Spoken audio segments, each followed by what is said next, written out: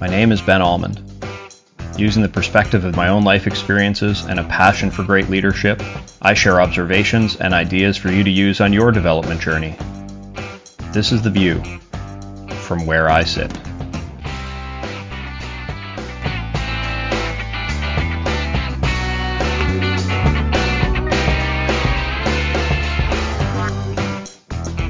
What would you think if I told you that a school system existed in which you were less likely to survive than a Canadian soldier in World War II? We've spent much of the last year exploring inclusion and hearing the stories of our friends and colleagues that have had life experiences that we can all learn from. Today we're lucky enough to have a guest that was willing to talk about her experience and that of her family tied to one of the best hidden atrocities in world history. We in Canada fancy ourselves a diverse country, welcoming to all. This is partly true, but there are problems within our borders for both people immigrating and more acutely for those that were here first. Dating back to the 1870s, the Canadian government, in partnership with various church organizations, ran a program of schools in which Indigenous children would live on site and learn. The stated purpose was to assimilate Indians into European society. Duncan Campbell Scott, the Deputy Minister of Indian Affairs in Canada in 1920, was quoted, "I want to get rid of the Indian problem. I do not think as a matter of fact that the country ought to continuously protect a class of people who are able to stand alone.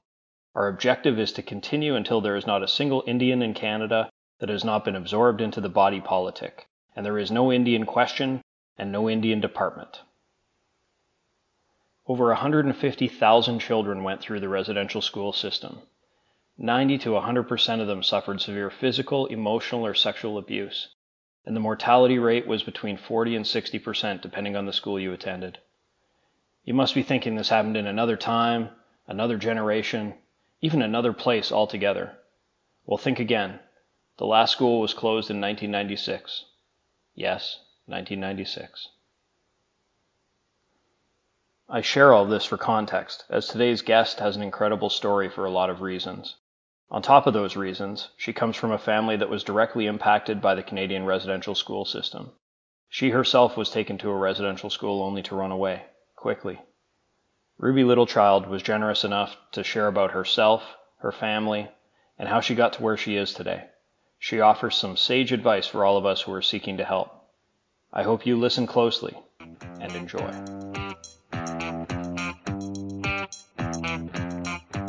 All right, welcome back to the podcast, everybody. I know it's been a little while. Really excited to have Ruby Littlechild here with us to have a bit of a dialogue and get to know her and hear about her journey, both personal and professional.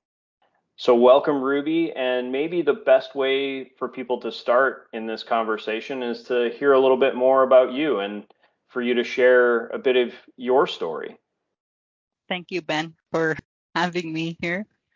So my name is Ruby Littlechild. I am Plains Cree from Maskwacis, Alberta. My bloodline is Wandering Spirit. So in 1876, Big Bear, he was one of the treaty chiefs who agreed to Treaty Number 6 here in Western Canada. And he had a spiritual warrior, and his name was Wandering Spirit.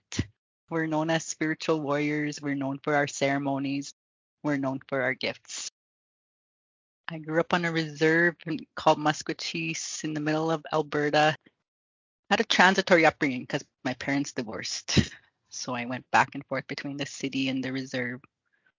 Mostly raised by my dad, who shaped me a lot to be the person I am today because he was always empowering, always guiding me. I've been in Edmonton since I was 30 years old. I worked in mainstream most of my career. Always being the bridge builder, always connecting the non-Indigenous people with the First Nations communities. Education has been my salvation. Hence I have a bachelor's degree and 2 master's degrees. Again, it was just my way of survival.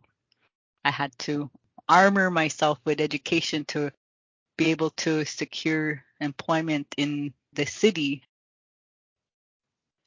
In my younger years, when I was a rebellious teenager, I was sent to Blue Quills Residential School. I think I was about 14, 13, 14. At the time, I was living with my mother, and she sent me to the residential school. And I ran away because I had heard of the horror stories of residential school, and I felt the energy, and I stayed 3 nights there. But I ran away, so I left that, came back to the city, and I decided, my mom was trying to send me to residential school, so I knew I had to change and get serious about my future. However, I became a teen mom. I got pregnant at 16. I truly believe that's where I had to really grow up because I was a teen mom. And so I didn't graduate high school. I only went up to grade 10 because I got pregnant. And when I was 23, I applied into the University of Alberta, and I didn't have my grade 12 courses. So I challenged the grade 12 departmentals to get into university, and I passed, and I got into the U of A. So began my educational journey, and I started valuing education. And I had to my parents, because they grew up in residential school and trauma and in the reserve, they didn't teach me ceremony or culture. They speak our language fluently, but they never taught me. My dad always made me go to school, and he always put me in a non-indigenous school. I remember missing the bus and him driving me to the nearby town near our reserve. And I said, why can't I go to the res school? He wanted me to get a mainstream education. That's one thing I grew up remembering. Grew up in a lot of trauma because of the res life, the reserve life. Because of residential schools, there's a lot of trauma. The abused became the abusers. There's a lot of anger, lateral violence. The oppressed have become the oppressors in our communities. So residential schools taught self-hate and self-loathing. So in our communities, and this is from my personal perspective, in my community, they projected on each other. And that's where I say the oppressed become the oppressors. So I had to educate myself. I had to read books on oppression and patriarchy, power and politics, and white privilege. I've had to educate myself because in my reserve, where I'm from, you're a woman and you're educated, you're ostracized, you're not valued, your education's not valued. You're forced, like I was, to leave the reserve and go make your own path. And I think that has to do with the residential school, what was taught there of how males rule. Because historically, in our culture before colonization and residential schools, we were equal. We were all valued. We were all important. Oh, Ruby, I'm really curious. There had clearly been some level of oral history around the residential schools that led you to escape after 3 days, to decide that you needed to run away from the Yeah. residential school and then to act on it that quickly. My dad went to residential school from kindergarten to grade 12, and he never spoke of what happened until the Truth and Reconciliation Commission. They were going across Canada, hearing the testimonies of survivors. And this was about about 10 years ago. And I went with him to the Shaw Conference Center here in Edmonton when he went to do his testimony. And he never shared it with me, but I knew he had scars and issues just from him being my dad and me watching him sometimes get angry, but not at me, but at the world. I remember we were walking together, and he hugged this one lady. And it was like a high school reunion for them, all these residential school survivors. Hmm. They were all greeting and hugging, and he hugged this one lady, and we kept walking, and he said, she got pregnant in grade 9. And I said, from who? And he said, the priest. And I said, what happened to the baby? And he said, they killed it. And he shrugged his shoulders and he kept walking. And I remember him walking ahead of me and me looking at him and thinking how desensitized he was. For me, it was like a wow moment, because this is stuff he didn't share with me growing up, but I knew he went to residential school. And like I knew the horror stories of residential school, which is why I ran away. Yeah, it's interesting for me, right? I feel like I have wow moments every day right now. You know, a year ago, the George Floyd murder happened, and, you know, south of the border in particular, but really all around the world, we had an awakening around the challenges that Black people were facing in various cultures. As I've been reflecting on the stories around residential schools that are coming to light here in Canada, the conversations that have sort of been muted over our history or subdued and tucked away in a corner so they weren't shared broadly with people, you know, have really had another big aha moment for me. You know, we talk a lot here on the podcast about inclusion and helping people feel, you know, comfortable being themselves and sharing who they are. And realistically, you know, the residential schools and the entire effort was directly in opposition to this, right? You know, I've read articles about, you know, the consequences of speaking, you know, your language versus the English language. And, you know, I can imagine how that gets embroiled in your parents' heads to where they don't teach you the language and they have a hesitance to share culture and ceremony. It hurts the heart to think that a country like ours that takes so much pride on our diversity has failed to acknowledge some of the history and the damage that was done in getting to where we are today. And I hope by sharing a bit of, you know, your story, your family story, and the tangled web that residential schools are right at the center of, you know, maybe we can help one, people like me who are outside of it understand a little bit better, and two, let some people see what your path has been like and where you've gone and the challenges you've faced even when people didn't realize you were facing them. I was listening while you described the numbness that your dad showed during the Truth and Reconciliation events in Edmonton. And it sort of reminded me, I mean, it's something most people probably don't realize. I learned that you were more likely to survive World War II as a Canadian soldier than you were as a child in a residential school. Wow. And that creates a numbness like going to war, right? Yeah. That lingers, right? That lingers in your heart. And yeah, well, it was more than just a brush with residential school. You were there for 3 nights and chose to leave. And that was, I mean, at 13 years old, most kids aren't challenged to take on those kind of decisions. Is that sort of a turning point from a character and your resolve, a personal resolve standpoint?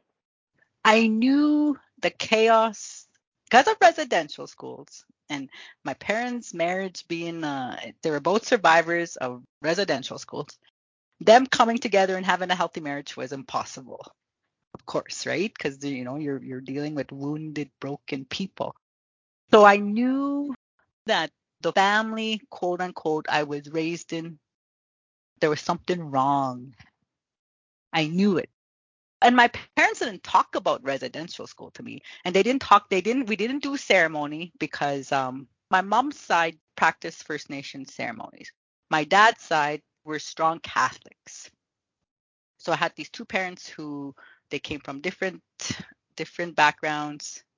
They didn't agree on ceremony, on culture. They both spoke fluent Cree, but they didn't teach us because they were taught to be ashamed of culture, ceremony, language. My mom and dad talk about the Indian agent coming to the reserve in the 1950s and how they would have to clean themselves up because the Indian agent was coming. And so they all have clean hair and be washed and clean. One, they've shared with me that they weren't allowed to leave the reserve. They'd have to get a pass to leave the reserve. This is my parents now. This ain't my grandparents. This is raw stuff. And that we weren't allowed to do ceremony, sing prayer, dance, and that some of the men would tell the Indian agent that they were gonna go hunting but really the men went out and did ceremony. So that's how we were able to keep our ceremonies alive today, because we kept it on the underground. So Ruby, for me and people listening, what is the Indian agent? Like a police, like a policing of behaviors? Is that He was a federal government, like a warden. So he'd have an office on the reserve, and he would give rations like flour. He'd give food to the people, to the to right? the to the Indians. That's what we were called at the time, the Indians. He would give us rations and food and kind of monitor us, make sure we were being good. Wow.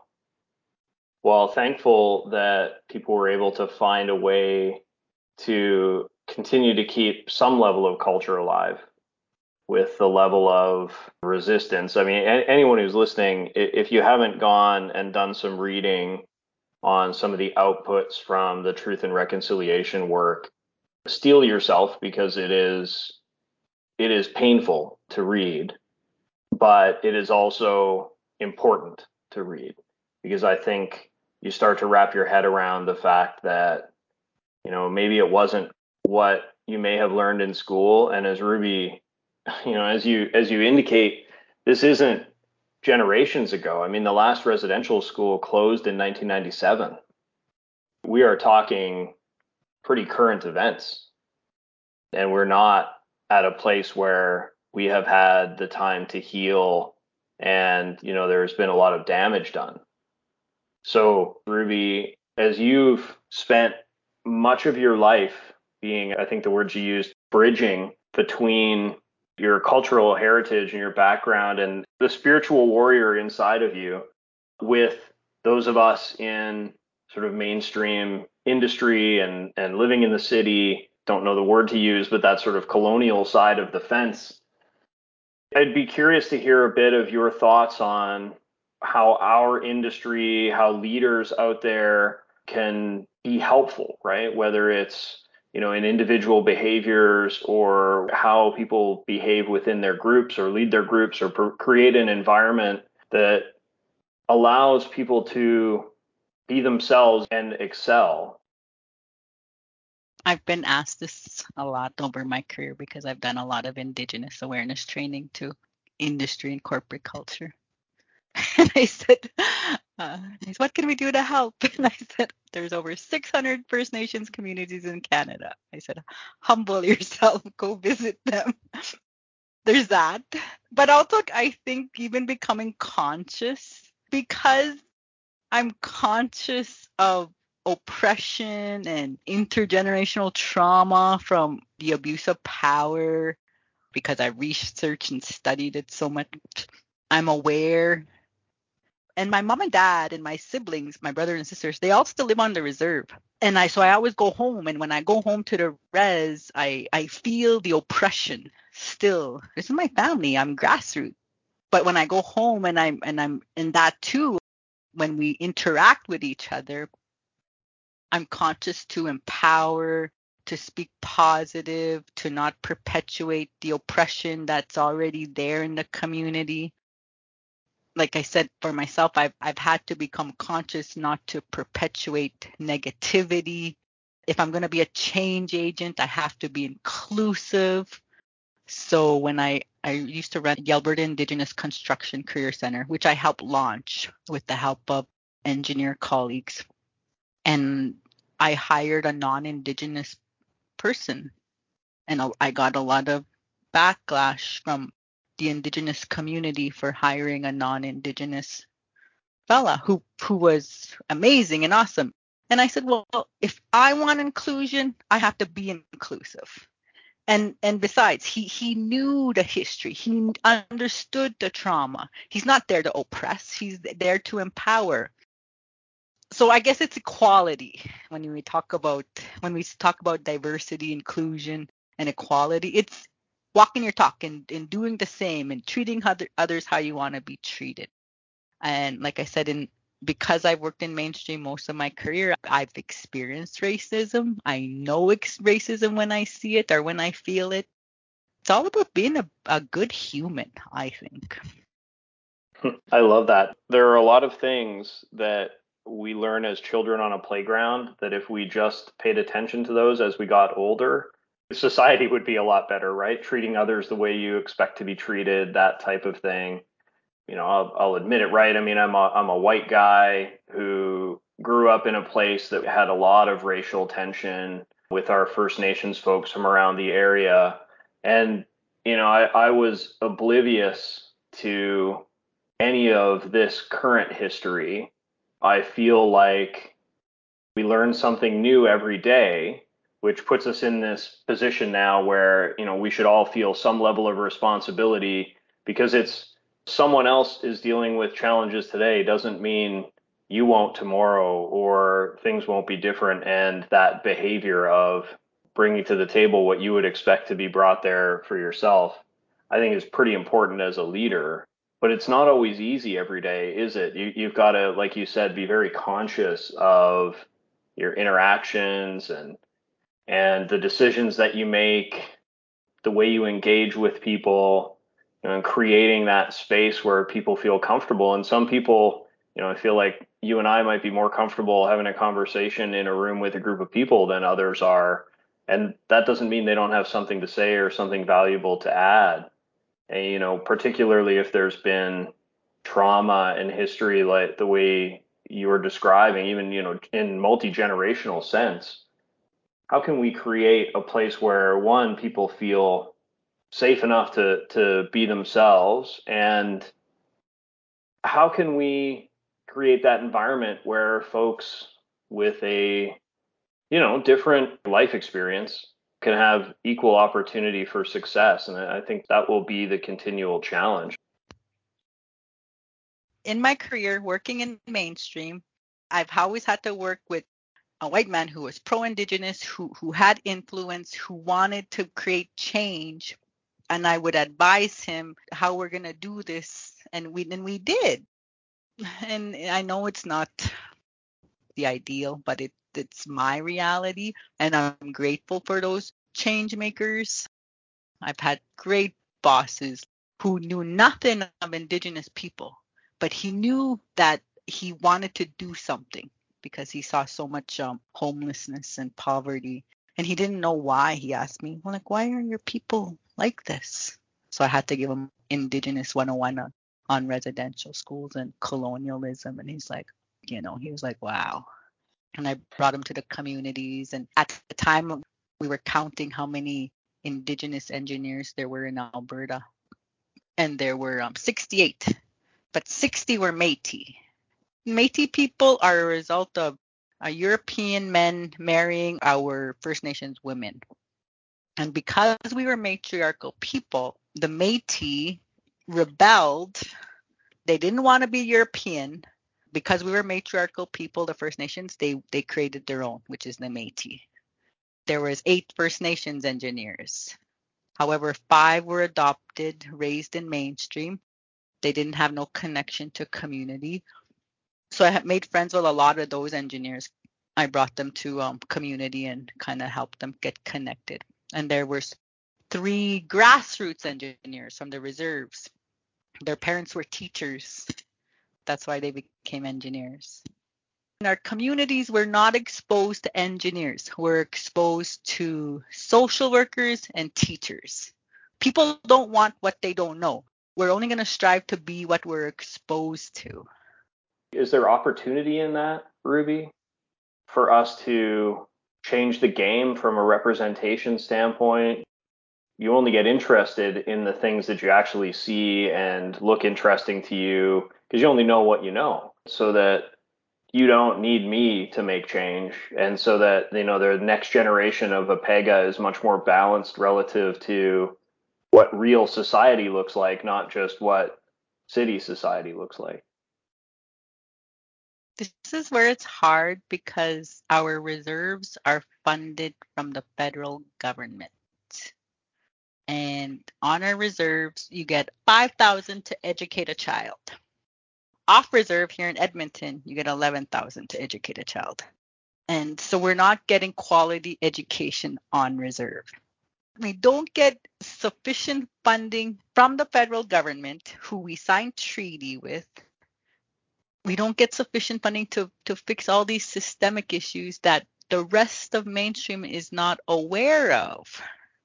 When we're chasing projects or when we're saying, how can we make a difference? How can we help? It's not up to you. It's up to the federal government to meet their fiduciary responsibility and their agreements that we made when we signed treaty with the reserves, so that our reserves don't live in third world conditions. In my reserve, the water's deplorable. It's terrible. When my children go home to the reserve to visit my parents, they don't even like to shower. They don't even drink the water. They're disgusted because the water is so horrible. And just to clarify for everybody, we are talking about Canada here. We're not talking about, a small location in the middle of North Africa. We're talking about, central Alberta, which in history has been one of our most prosperous provinces. And this isn't a one reserve problem either, is it, Ruby? No, it happens all across Canada. And I see it like when I go home and I see the water and I look at my parents' teeth. And I just feel like I'm like, this is the reality. So I walk in two worlds, right? I'm trying to help build these communities, but I also have to clean up my own backyard and help my family, shift their thinking. But they're not going to leave the res. And a lot of non-Indigenous people ask me, how come they won't leave the res? Because that's all we have left, that we're not going to leave the reserves. There's a pride in home, right? I think it's very interesting for me to compare and contrast the words that I read in newspapers and headlines about, reconciliation and commitments around funding and other things, and then, to hear more of the on the ground sort of feedback. And that loop isn't complete to me. It doesn't, most people probably don't consider that you could go, an hour outside of Edmonton and be in a community full of people that, reflect our society, but don't have clean drinking water, are, I don't know a way to describe it, Ruby, other than repressed. Yep. I'm going through a bit of an eye opening on my end of things. The more and more that I learn, I've tried to put some real energy into learning more and trying to think about, how we have a positive impact. Because I hear you on, the federal government's got to do its job. What I'm wondering is, for all of us individuals out there that care and are going to spend some time, learning more, getting more exposed to what the reality is rather than perception or headlines or clickbait type of things. I picture all of us as leaders in society. So from a leadership standpoint, count me in as one of those people that wants to help but doesn't quite know how to do it. I'd love a little bit of advice on, even if it's starting small. We talk a lot here about starting small, Ruby. So, starting small and taking a little step and then getting to the next phase and taking a little step further. And I mean, there's a piece of me that wonders whether it's not good for all of us to remind ourselves what we learned on those playgrounds and get used to practicing it as you encounter people in stores, in the airport, wherever you encounter people. That's a baby step, right? Treat people the way you would want to be treated. But where do we go from there? Education. Like Maurice Sinclair said, he said it was education that got us here. It's education that's going to get us out. And reading about the calls to action, learning about residential school and the historical intergenerational trauma as a result of those schools, learning about the Indian Act, about the reserve life. I remember I took one of my former non-Indigenous colleagues to the reserve, and he saw one of the chiefs give money to his band members.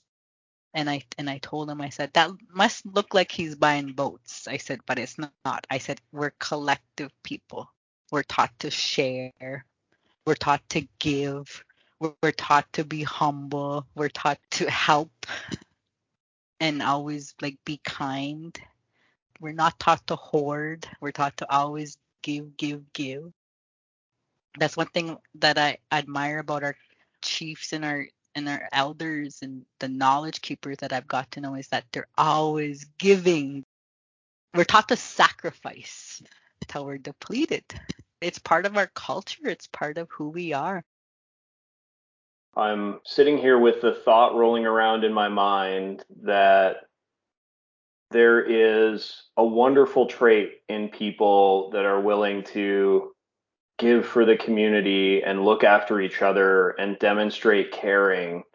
And it certainly appears to me as though, the amount of sacrifice that Canada's Indigenous people have had to endure is far more than they ever should have been asked to sacrifice as part of the development of this country. I hope that we can all learn a little bit from that community behavior and those approaches, right? That there's something to be said in taking on those kind of caring behaviors in everything that we do so that we don't end up in a scenario like was created with the residential school system, that is created with oppression around the world depending on cultural, religious, racial type of stereotypes. I think there's something that we can all take away from that, and it's a bit of a macro lesson that we can each take on board individually, I think. It's unfortunate that most of the time when we learn big lessons, it involves something horrible happening for us to have our eyes open. Crisis equals opportunity. Agreed. It's on us to ensure that, not unlike something we talked about a year ago, what we're experiencing now from an eye-opening standpoint for many of us across the country is hopefully not a moment, but actually have it be a shift in the way we approach our behaviors within business, society, life, because it really does radiate through the entirety of society. And I'll admit ignorance around the residential school system and certainly not understanding the level of damage and trauma that has been done, and in particular also not understanding that this wasn't something that took place back in the 1920s. This was something that was taking place while I was in university. So there's something here for us to take away and recognize that we can be better, and also to have some empathy and be willing to do what you can to help people around you, even if they look a little bit different than you, have a different cultural background, speak a different language, right? I mean, we talk a lot about language diversity inside our company with, big split with French and English. We aren't necessarily sensitive to, other languages because they're not the official languages, I suppose, but it's still something that, from an overall standpoint, there's value in history. And I speak from a point of being, I'm a bit of a history nerd, right? I like to research history and I like to learn about the things that happened in the past because I think we can take things away from that. But history is also littered with injustice and abuse, and you always see it as being at arm's reach, right? It's always, at least for Canadians, many of us probably looked at it and said, well, no, no, no, that took place in Nazi Germany. Well, guess what? That took place in Kamloops. That took place in Saskatoon. That took place in Northern Ontario. That took place in Manitoba. That took place all over this country. It hurts to learn that, but that's why we need to learn that. And it's not something I think that people are sharing widely right now. So we move forward, right? Ruby, I put you through a bit of a ringer today, diving into your history, looking into, some things that are both personally emotional and probably pretty tough. I certainly feel it.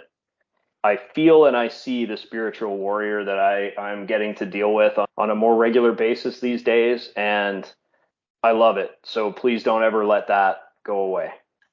It wasn't until 2010 that I embraced our ceremonies and really got immersed in it.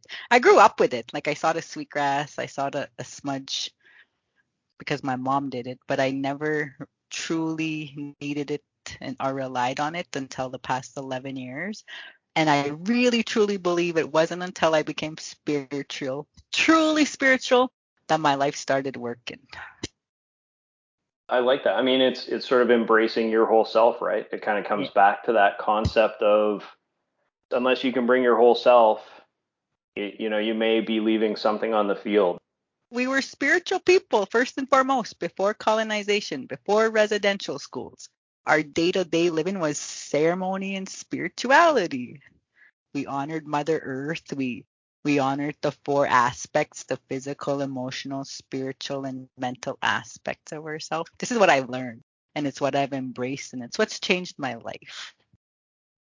For me, living most of my life off reserve and being exposed to the engineering profession, the ethics and the professionalism that I got to experience working with them, it's kind of elevated me and again shifted my consciousness. It changed my life actually being exposed to the engineering world. It was something that I didn't grow up with. I didn't even know what engineers did until I worked at a PEGA, and then I got to meet engineers from all over the world from different backgrounds. It was like United Nations. They all had identity and a strong sense of identity, and it really made me immerse myself in my own culture and identity in it. Now working at SNC-Lavalin, I feel I'm again exposed to a broad range of culture, history, identity, and diversity. And it shows me that we can all create significant social change. We can alleviate the uneven development if we all just continue to work together and understand each other. Take that time to listen and understand each other and then create the space that we can, bring that whole self that you've got to work, right? I'm hopeful that Ruby, in the future we can look back and we will make impact together to the point where, as much as and I know many like me are interested in being great allies and supporters, I look forward to a time when you look around and say, I don't need an ally or someone who is willing to take up this fight because people are listening to me. Mm-hmm. Yeah. Ruby, you're fantastic. I'm just real proud to get to meet you. Thank you.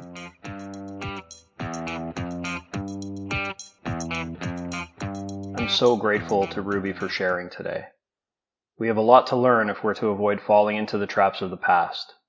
I would encourage all of you to do some of your own research on Canadian history, and then do some reflective thinking on how you as a leader can challenge your own bias, education, and perception to create a future in your sphere that's inclusive and encouraging of our differences.